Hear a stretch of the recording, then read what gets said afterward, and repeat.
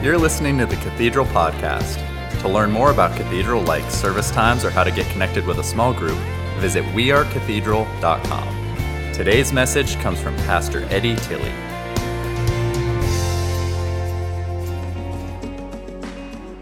So Growth Track really is a cool ministry, and I would add to that, yes, if you're been a Christian for a long time, or if you're a brand new Christian, but if you're not even a Christian, like if you're not even sure about this whole God thing, it is just a great first step, and it really is like walking into somebody's living room. If you can imagine stepping into somebody's living room who was just warm and welcoming and immediately made you feel at home. You're going to make connections in there that's very hard to make in a room as big as this with as many people as there are. So next week is step one, and we would love to have you join us in there for Growth Track. Well, my name's Eddie Tilley. I'm excited to be with you here today. It is Memorial Day weekend.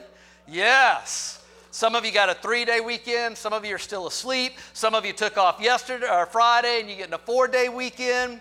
And so every Memorial Day, one of the things that I so look forward to is honoring our fallen soldiers. And I would do that myself, except that one of my best friends in the whole world, Lieutenant Colonel Keith Brace, is far more qualified to do that for you. And when I read his accomplishments for you, you will know why. He is a retired infantry officer after 20 years in the Army. He currently works as a TAC officer at the Citadel.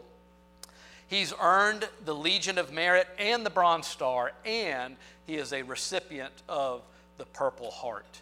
And so nobody does more honor to this special day than Lieutenant Colonel Keith Brace. So if you would, give your attention to the screen. Truly is an honor that we take this very special moment every year to remember those that gave their lives. The character and the integrity of the men and women who so selflessly serve this country every day. And it's so easy to forget about that. It's so easy to get so caught up in everything else that's going on in the world that we forget that there are people that are standing up for you and I and countless others all around this globe. Every year when Keith does this piece for us, we always talk to him about, Keith, how do you best celebrate what these men and women have done? And he says the same thing every year. He said, the way you celebrate the giving of these lives is you go out and you live your life. They fought for the freedom so that you could live in a land that is free, so you could celebrate with your family and your friends. Keith himself, every Memorial Day weekend, they get together with their entire family, extended family, and they go to a beach up in North Carolina, and they spend the entire weekend together. Adults, children, grandchildren. They're just an incredible family. He said that is how you honor their lives, not by wasting, but by taking advantage of the time that you have that you can spend with your family and friends. So, to Lieutenant Colonel Keith Brace, thank you so much for sharing that with us. And to all of you guys, thank you so much for spending your Sunday here with us this morning. Well, we've got a service really of Memorial Day that's going to go even beyond Memorial Day because it is about remembering. And I have something else that I want to talk to you about that goes along with remembering. But I'm under a little bit of a challenge because for whatever reason, recently, somebody's just been letting the barn animals out. I mean, we go to Easter. What happens Easter? We got to build a daggone ramp back here for the donkey. So we got a donkey going on at Easter, and look at Megan. She has just been in her zone with all of these animals. And then Dave comes out last week, and he's got a daggone lamb, a live lamb. I mean, so I don't know what's going on there. I don't know what's happening. All I know is I'm like, okay, I can't be outdone. So I'm like, what in the world am I going to bring this week? I mean, I got to one-up the donkey, and I got to one-up the lamb. I don't know how you do that. And then I got to thinking. I said, do you know what the Bible says? The Bible says that another name for Jesus is he is the Lion of the tribe of Judah. Yeah. Oh, yeah. Oh, yeah. Yeah. Okay. All right, so hey, Nothing's better than a lion, right? Yeah, come on. Don't be, Don't be, I want you to stay right. Don't you move. Don't you move, all right? Right?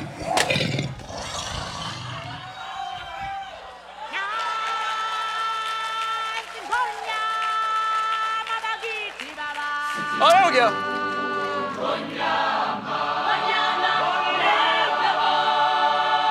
Hey, you know, you do what you can, right? You got to make the most of it. Oh, man. Yeah, I know, bless him. Yeah, his mind is sick. Help him out, Father. Lord be with him. All right. So, hey, got a lion for service. Now I'm going to light some fires. How awesome is that? We're not sure where the fire extinguishers are. We were trying to locate them earlier. I don't think we had any luck, but not to worry. We got a fireman sitting on the front row. Yes. Yes. All right, why am I lighting fires? Here's why I'm lighting fires. I just wanted to do a little something, just to help us switch gears a little bit, to help sort of wrap our minds around what the service of today is going to be like. And, for me, a lot of times when I'm reading the Bible, I just like to try to engage my imagination with what I'm reading. When I say engage my imagination, I don't mean so much that I want to create something that's not there. That's not what I mean. But what I'm wanting to do with these lamps, for instance, is what I'm going to be talking about today is communion.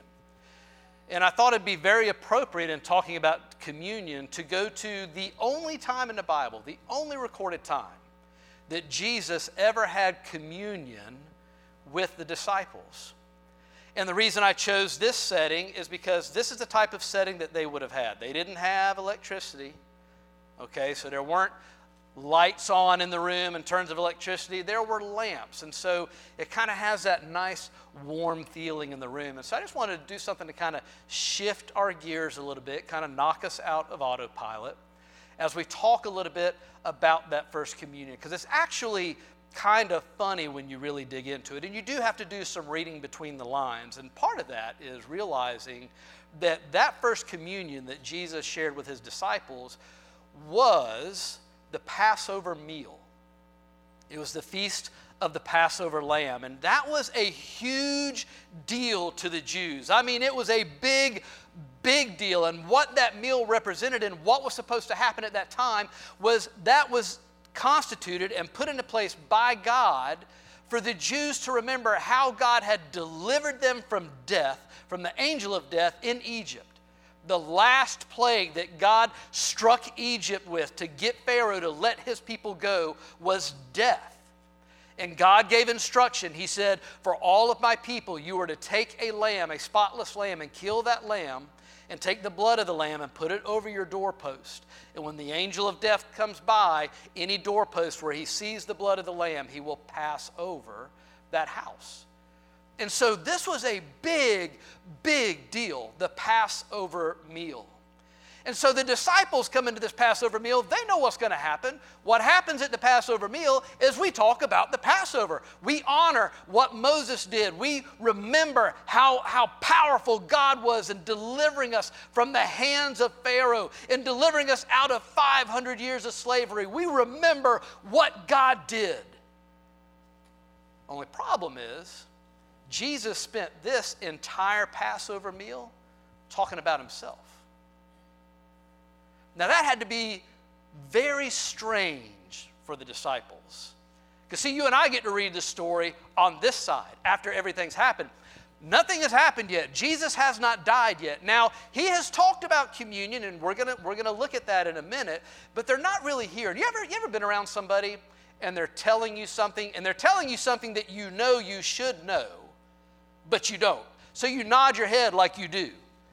But on the inside, you're going, oh man, this is something I should know. I really should know this, but I don't have a clue.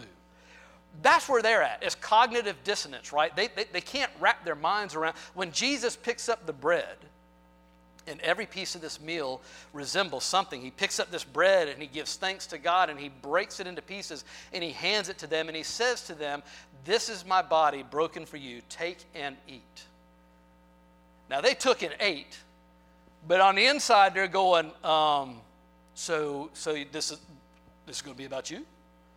Like this is the Passover meal.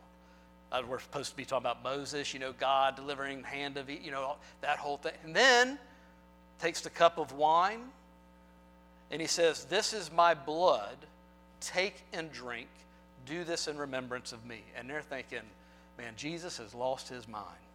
But I'm not going to tell him that because I think I'm supposed to be getting what he's saying, but I don't get it.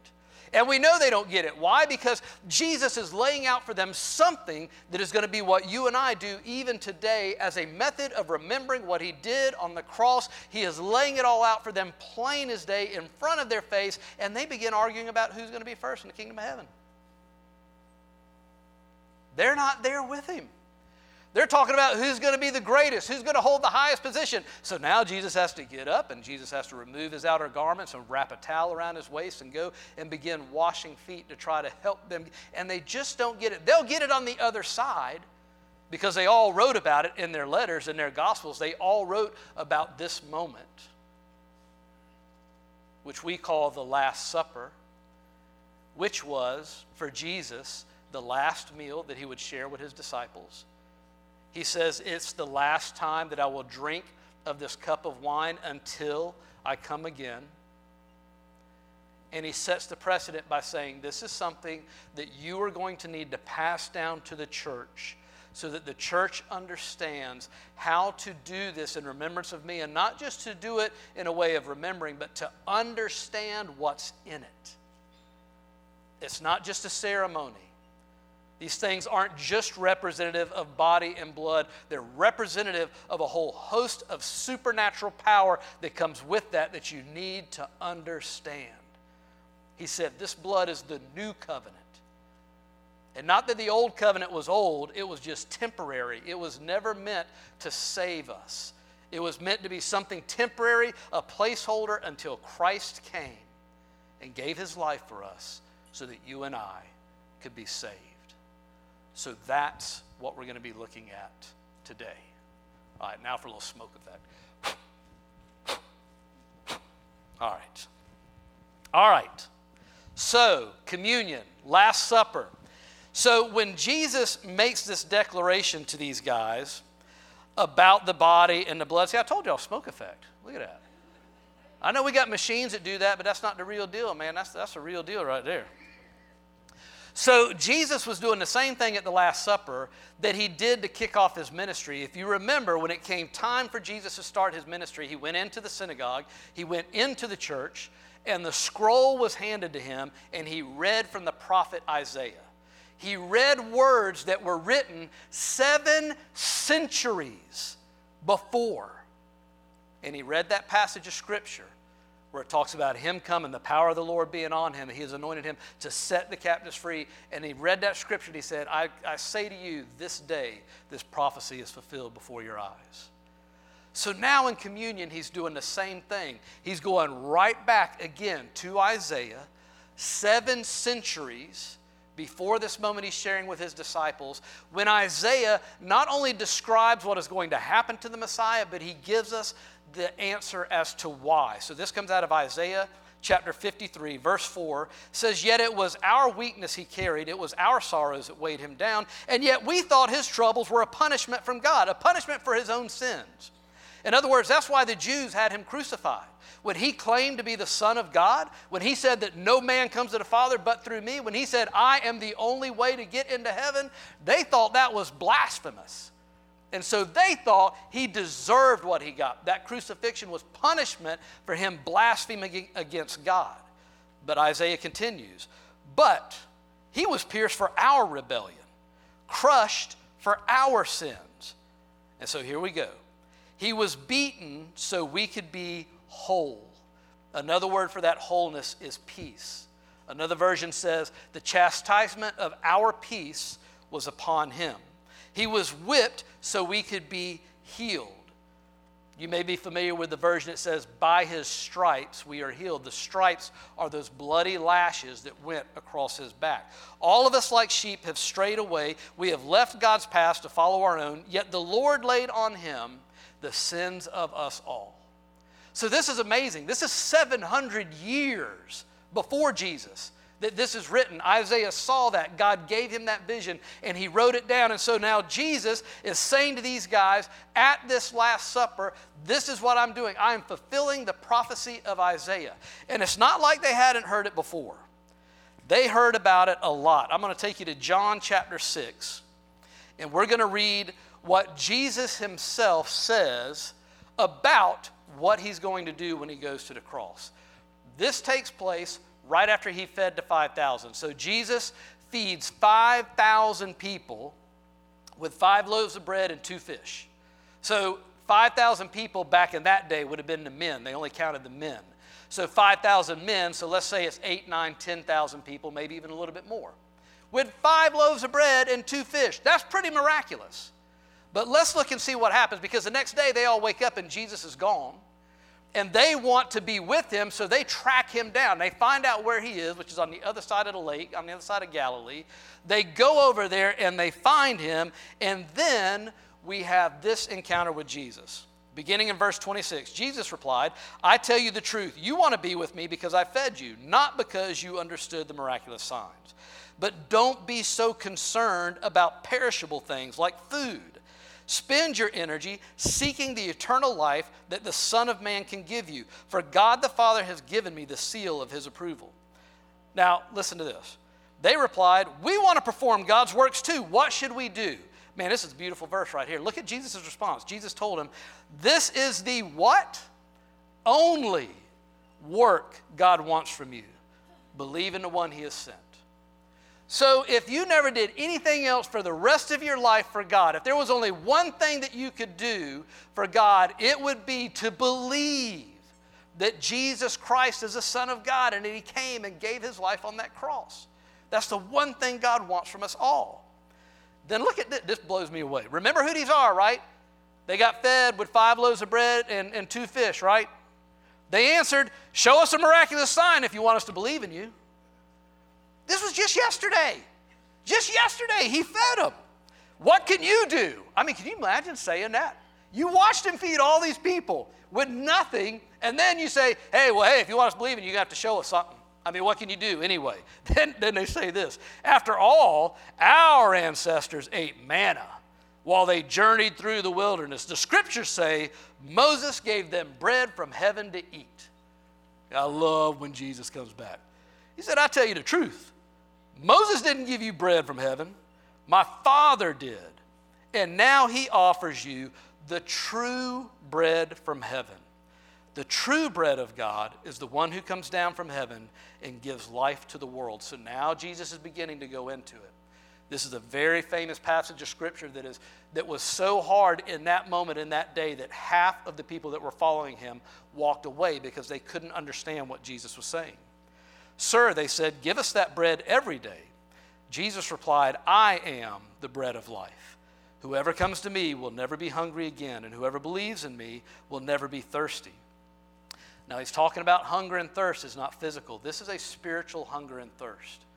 This is that thing that you have on the inside of you when you just can't find peace or contentment. It's that thing of before you come to have a relationship with God, it's like you know there must be something more to life. And all of us, before we come to know God, we all launch out on this journey, and we all have one main concern, and that is finding something to make us feel whole and peaceful.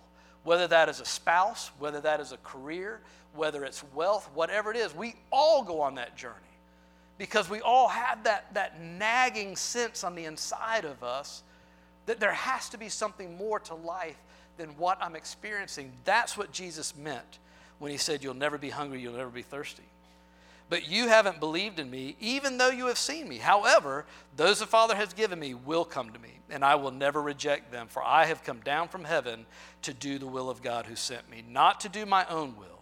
And this is the will of God, that I should not lose even one of all those he has given me, but that I should raise them up at the last day. For it is my Father's will that all who see his Son and believe in him should have eternal life. I will raise them up at the last day.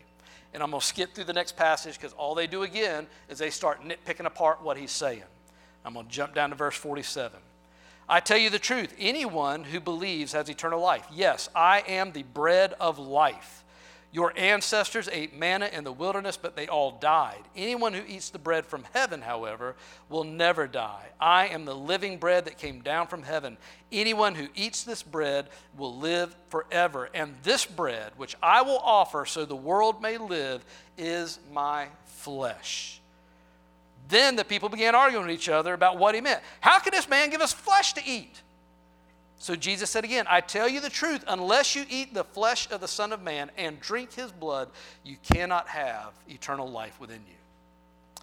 But anyone who eats my flesh and drinks my blood has eternal life, and I will raise that person at the last day. For my flesh is true food, and my blood is true drink. And anyone who eats my flesh and drinks my blood remains in me, and I in him. I live because of the living Father who sent me. In the same way, anyone who feeds on me will live because of me. I am the true bread that came down from heaven. Anyone who eats this bread will not die as your ancestors did, even though they ate the manna, but will live forever. So what Jesus is doing there is laying out very plainly for them what this whole idea of communion is going to be like, what his body and the death represents. Because communion is all about the death of Christ. It is not about the resurrection. We celebrate the resurrection of Christ. We are glad that Jesus was rose from the dead, that he was raised up as the first person who was raised up from the dead. And you and I have eternal life because of that. But there is power in the blood of Jesus and in the body of Jesus. And this is a spiritual life. So what Jesus was laying out for them was, again, he's taken the prophecy from Isaiah. So in Isaiah, we see these pieces that there's something in the chastisement of the beating that Jesus endured that gives us wholeness. It gives us physical wholeness, spiritual wholeness, emotional wholeness. And then in the blood that was shed, we find the forgiveness of sins. We find right standing with God because of his blood that was shed. And so now Jesus here early in John chapter 6 is laying it out for these guys as plain as day. But what they can't separate is they can't think spiritually. They're thinking purely naturally. So when he says you've got to eat my flesh and drink my blood, they think he literally means I'm going to eat his flesh and drink his blood. And they couldn't get beyond it. They couldn't get past it. So much so that half of them walked away. They said, this is hard. This is hard. Who can understand this? I'm out. I'm out. I'm not eating anybody's flesh, and I ain't drinking nobody's blood. And they were gone. And he turned to his disciples. He said, so what about y'all? Y'all going to leave too? And they're like, oh, we ain't got nowhere else to go. I love who he picked, right? Because these disciples, they didn't have a good standing in the church, evidently. So they didn't have another church that they could go back to. You know, when Jesus offended them, they couldn't say, I'm going back to my old church. They didn't talk about none of that kind of stuff. They didn't have that. You know, all they'd ever known their whole life was hard work. Just hard-working people, working hard, looking for that thing to fulfill them. And Jesus knew that's what they were looking for. That spiritual sense of fulfillment, of purpose, of destiny, of wholeness on the inside that nothing in this world can satisfy. I have the most amazing wife on the face of this planet. Not only is she amazing, she is hot. She gets hotter every daggum day. I mean, I just wake up like, God, how's that happening? But I'm thankful for it. I'll tell you. But as good as she is, as awesome as she is, she cannot satisfy that deepest place on the inside of me. That can only come from my relationship with God. And the same for her. She would say the same thing. She would say to you, Eddie is the most awesome ever, and every day he just gets hotter and hotter. She might not say that, but I'm going to assume so. I would say that about her. She ought to say that about me. So, but in the same way, I can't fulfill her deepest desires. I mean, there has to be an okayness on the inside that comes from God, that is fulfilled by God in a relationship with God. And that's what Jesus' death does. So what I want to do now is I want to jump ahead to 1 Corinthians and Paul talking to the Corinthian church, because this is what had happened. Paul had gone to the city of Corinth. He had started this church, And when he started the church, they were all on board. Everybody was doing everything great. He explained the communion. Here's why we take communion. We take communion because Jesus told us to. Remember when he ate the Last Supper with the disciples, he said, this is my body broken for you. Do this in remembrance of me. This is my blood given for you. Drink this in remembrance of me. So he got them all set up, understanding, here's why we do it. We do it not only to remember what Christ did for us until he comes back again, but we also do it because there's power in what he did for us, and we need to remember that as well. We need to remember what we got from Jesus' body being broken. We need to remember what we got from that blood being shed. Well, he laid that all out for them, and they started off on the right track, but what happened was they kind of turned it into like a party. They got to where now instead of it just being something holy that was full of reverence that they did in honor of memory of Jesus, literally it became like a food party. They all just started bringing a bunch of food and coming and eating. Not only were they coming and eating, it was first come, first served. The people that got there first were eating so much, and the people that got there last, there wasn't anything left for them. And then they're supposed to be doing communion, remember Jesus, but there wasn't any food, so they're pretty much just kind of, they had way got off track with the whole communion thing. And so in 1 Corinthians 11, Paul is getting them back on the right track, and in doing so, we get some great insights again into the body and the blood. So we're going to take communion when we get on the other side of this passage. So I'm going to ask guest services, they're going to come right now. They're going to pass out the communion elements. They're little single-serve cups. So I'm going to ask you just to hang on to them as we talk through this, because we're all going to take communion together. And it's going to be a little bit more extended and drawn out so that we can kind of do like Paul was doing with the Corinthians, and that is kind of, get out of autopilot and really tap into the power that is in communion. So I'm going to go to 1 Corinthians chapter 11, and I'm going to begin in verse 23. And Paul says, "For I pass on to you what I received from the Lord himself." So what Paul is saying is, hey, God has laid this on my heart that I need to share this with you. On the night when he was betrayed, the Lord Jesus took some bread, gave thanks to God for it, and then he broke it in pieces and said, "This is my body which is given," another word would be broken, "for you. Do this in remembrance of me." So Paul is laying the groundwork here. Let's remember what Jesus said. In the same way, he took the cup of wine after supper, saying, "This cup is the new covenant between God and his people, an agreement confirmed with my blood. Do this in remembrance of me as often as you drink it." So the blood represents that new covenant. So now, Paul goes into a couple of details addressing some of the things that they were missing. "So anyone who eats this bread and drinks this cup of the Lord unworthily is guilty of sinning against the body and blood of the Lord."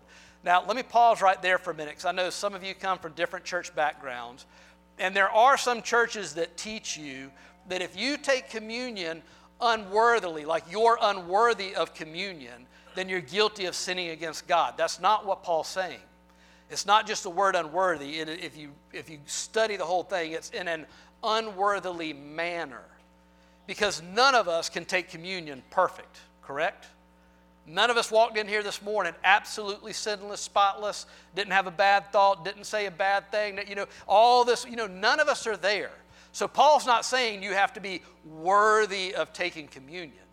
He's saying don't take it in an unworthy fashion. In other words, don't be flippant about it. So that's what that means. That does not mean that you have to be worthy of communion. That is why you should examine yourself before eating the bread and drinking the cup. So what Paul is saying is, look, this is an exchange that's happening here. So you're doing something to remember what Jesus did for you, but you're also remembering that this is an active relationship. It's not a one and done kind of thing. You don't just take communion once and then you never take it again. Paul's saying, look, we have to have times where we reflect and do some inventory. Examine our own hearts. Is there anything in us that we have against another brother or sister in Christ? We need to deal with that. Is there something in our life that we've just been letting run rampant and we just need to rein it in? It's getting a little bit crazy. We need to bring it back in. It's not just a mindless ceremony. Paul's saying, look, this is an active relationship that's going on here. Yes, we're eating the bread and taking the wine that represents the body and the blood, but also it's a time for us to pause and reflect on our lives, and also listen. Is the Lord saying something to us? And then he goes on. For if you eat the bread or drink the cup without honoring, a better word there would be discerning. I'll talk about that in a minute. The body of Christ, you are eating and drinking God's judgment upon yourself. That is why many of you are weak and sick, and some have even died. Now that word died there, when you draw that out, what it means is prematurely.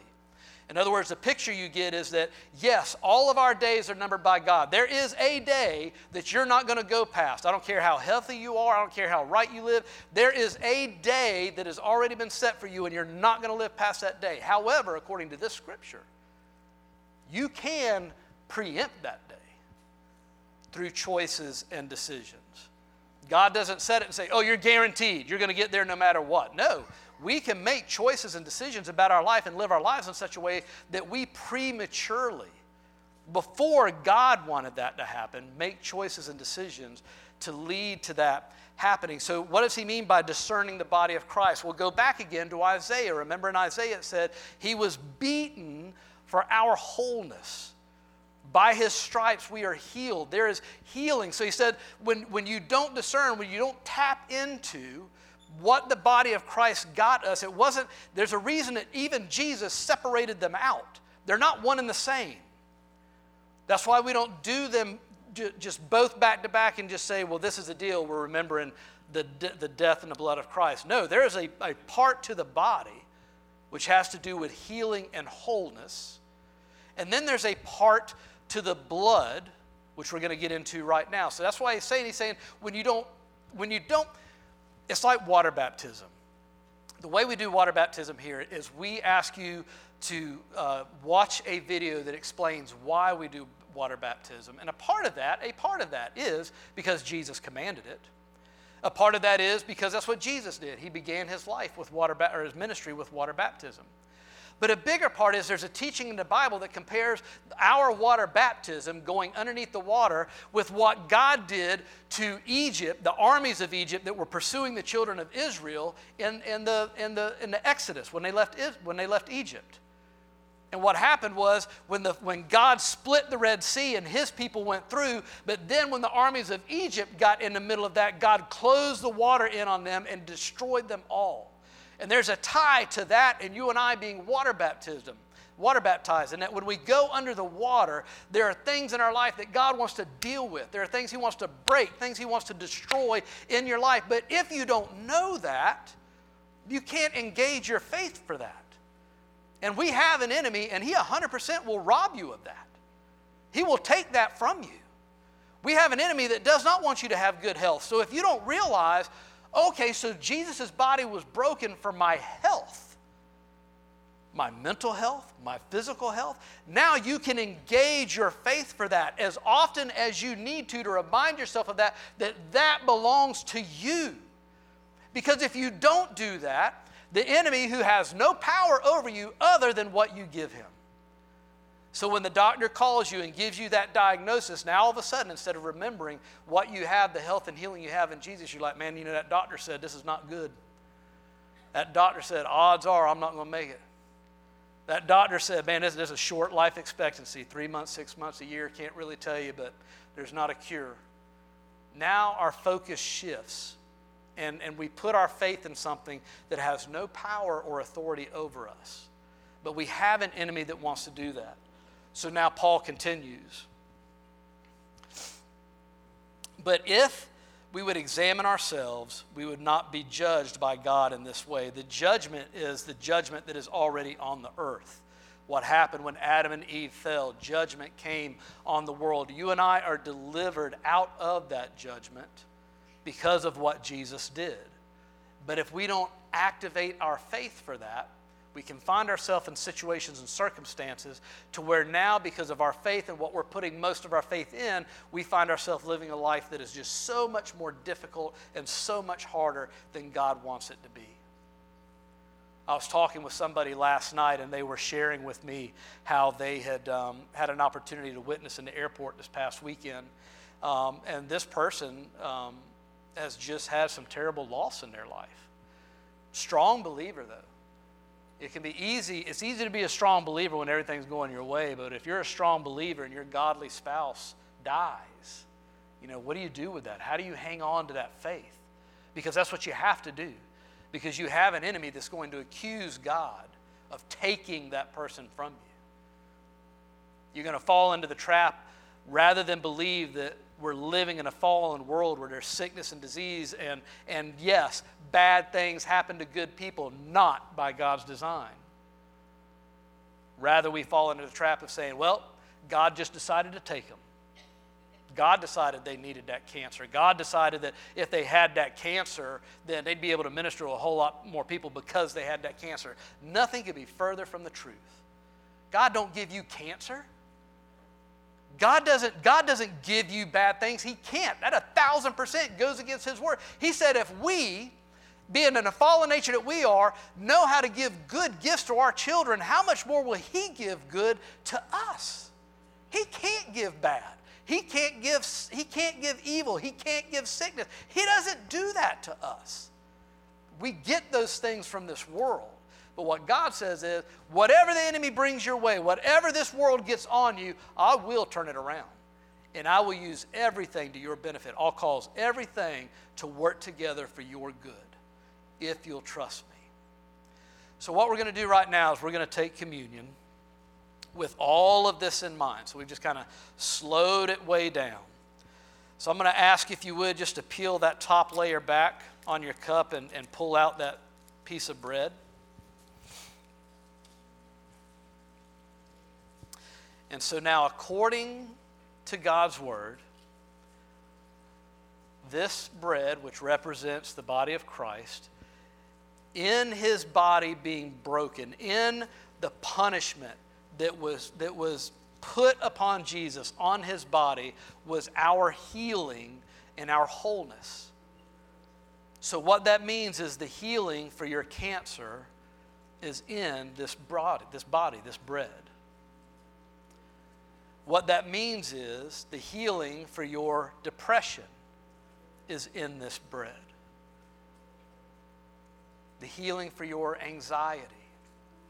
Whatever it is that is taking peace from you, Jesus said, the punishment that was exacted on me was exacted on me so that now you could have the healing that flows from my Father in heaven, so that you could have the wholeness that flows from my Father in heaven. And so a lot of times what I'll just do is I'll just say, God, thank you that I am healed because of your body being broken. So would you just say that with me? Father God, thank you that I am healed because of your broken body. And sometimes you may know somebody that needs healing. Gosh, right now I know a lot of people right now that are just sick with different things. I think of my good friend Susan, who has something she needs to be healed of right now, of Chris, of Keith, of Luke. And I just say, Lord, I thank you that because of your body, they are healed. So if you have somebody in mind right now, just go ahead and get them in your mind, somebody that you know that just needs a physical or emotional healing. And then just repeat this after me. Father God, I thank you that they are healed by the broken body of Jesus.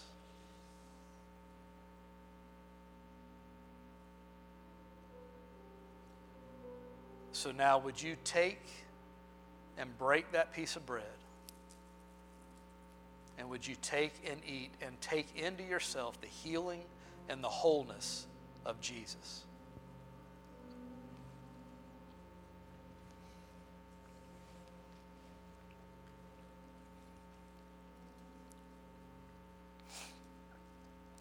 Then if you'll just go ahead and peel back that next layer so that you can drink the juice. And let me just say this. If you're in here this morning and you've never started a relationship with Jesus, now would be a great time to do that.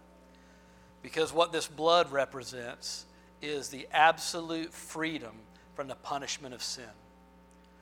According to the Bible, the blood of Jesus makes you and I 1,000% righteous in God's sight. It removes our sin as far as the east is from the west, which I love that.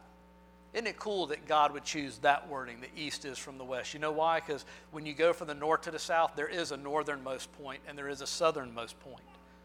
There is no easternmost or westernmost. When you go from east to west, you never stop going.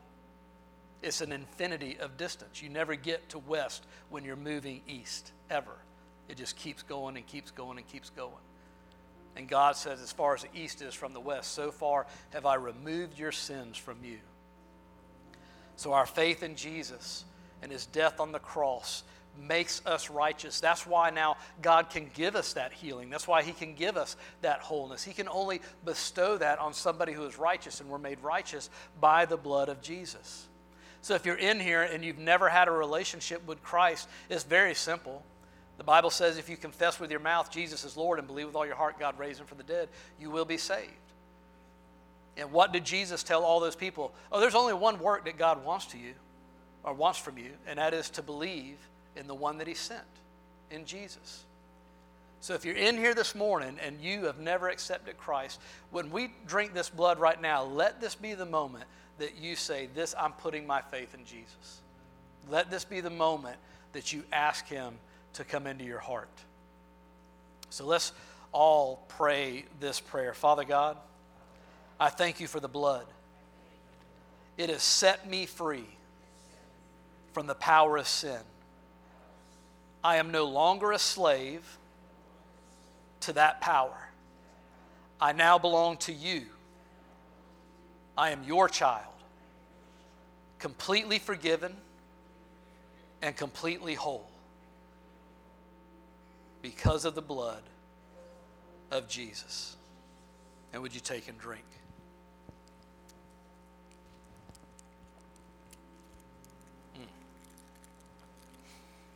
Amen. Amen.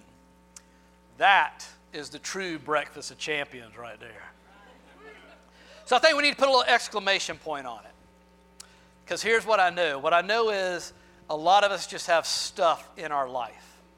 And we take communion, and the Bible says we can do that as often as we want. This doesn't have to be something you just do in church. There's going to be people joining us online at 11 o'clock. I'm going to encourage them. Just go get something, a piece of bread, a cracker, whatever it is. Get some juice or some water, whatever it is. Anything that represents that. You can do this as often as you need to. And I would say to you, if you're really struggling with something, start doing this every single day and just see what happens. Start releasing your faith every single day. But we all have stuff, and what that stuff does is it kind of edges our faith in God out, and it kind of takes the throne over our life. Whether there's fear, worry, doubt, anxiety, there's all sorts of different things. And so I want to take a moment right now and just sing a song that talks about what do you do when that stuff comes in and it tries to rob you. The best thing you can ever do is just begin to speak the name of Jesus into that situation. Amen? Amen. So stand together and let's sing. How about shout Jesus? Oh, let me hear you shout Jesus. Woo! Man, there is no other name given under heaven by which we must be saved than at the name of Jesus. Every knee will bow and every tongue confess that Jesus Christ is Lord to the glory of God the Father. Hey, that means every foul and wicked spirit, every evil demon, everything is going to bow their knee to the mighty name of Jesus. All that stuff has no power over your life. One more prayer for you before you go. And guess what is tied directly to communion? I didn't have time to go back. I wanted to get y'all out of here a little early today. But the very first communion, if we want to be truthful about it, Jesus had his with the disciples at the Last Supper. But if you go all the way back to Genesis 14, there's this cool story. And it involves Abraham and this really mysterious guy that we don't know a whole lot about. His name was Melchizedek. But Melchizedek, the only thing we know about him was that he was a priest, a man of God. We don't know very little else about him. He was from Salem, and he was a priest. And Abraham had just gone through a mighty battle where Lot, his nephew, had been kidnapped, and Abraham went in and rescued him from the enemy. God gave him victory. And all of a sudden, out of nowhere, after that victory, this guy Melchizedek shows up. And guess what he brings Abraham? He brings him bread and wine. And he has this moment with Abraham. And then guess what Abraham does in response? He gives Melchizedek a tenth of everything that he had. And he did that out of this response of saying, it is only because of God that I had that victory.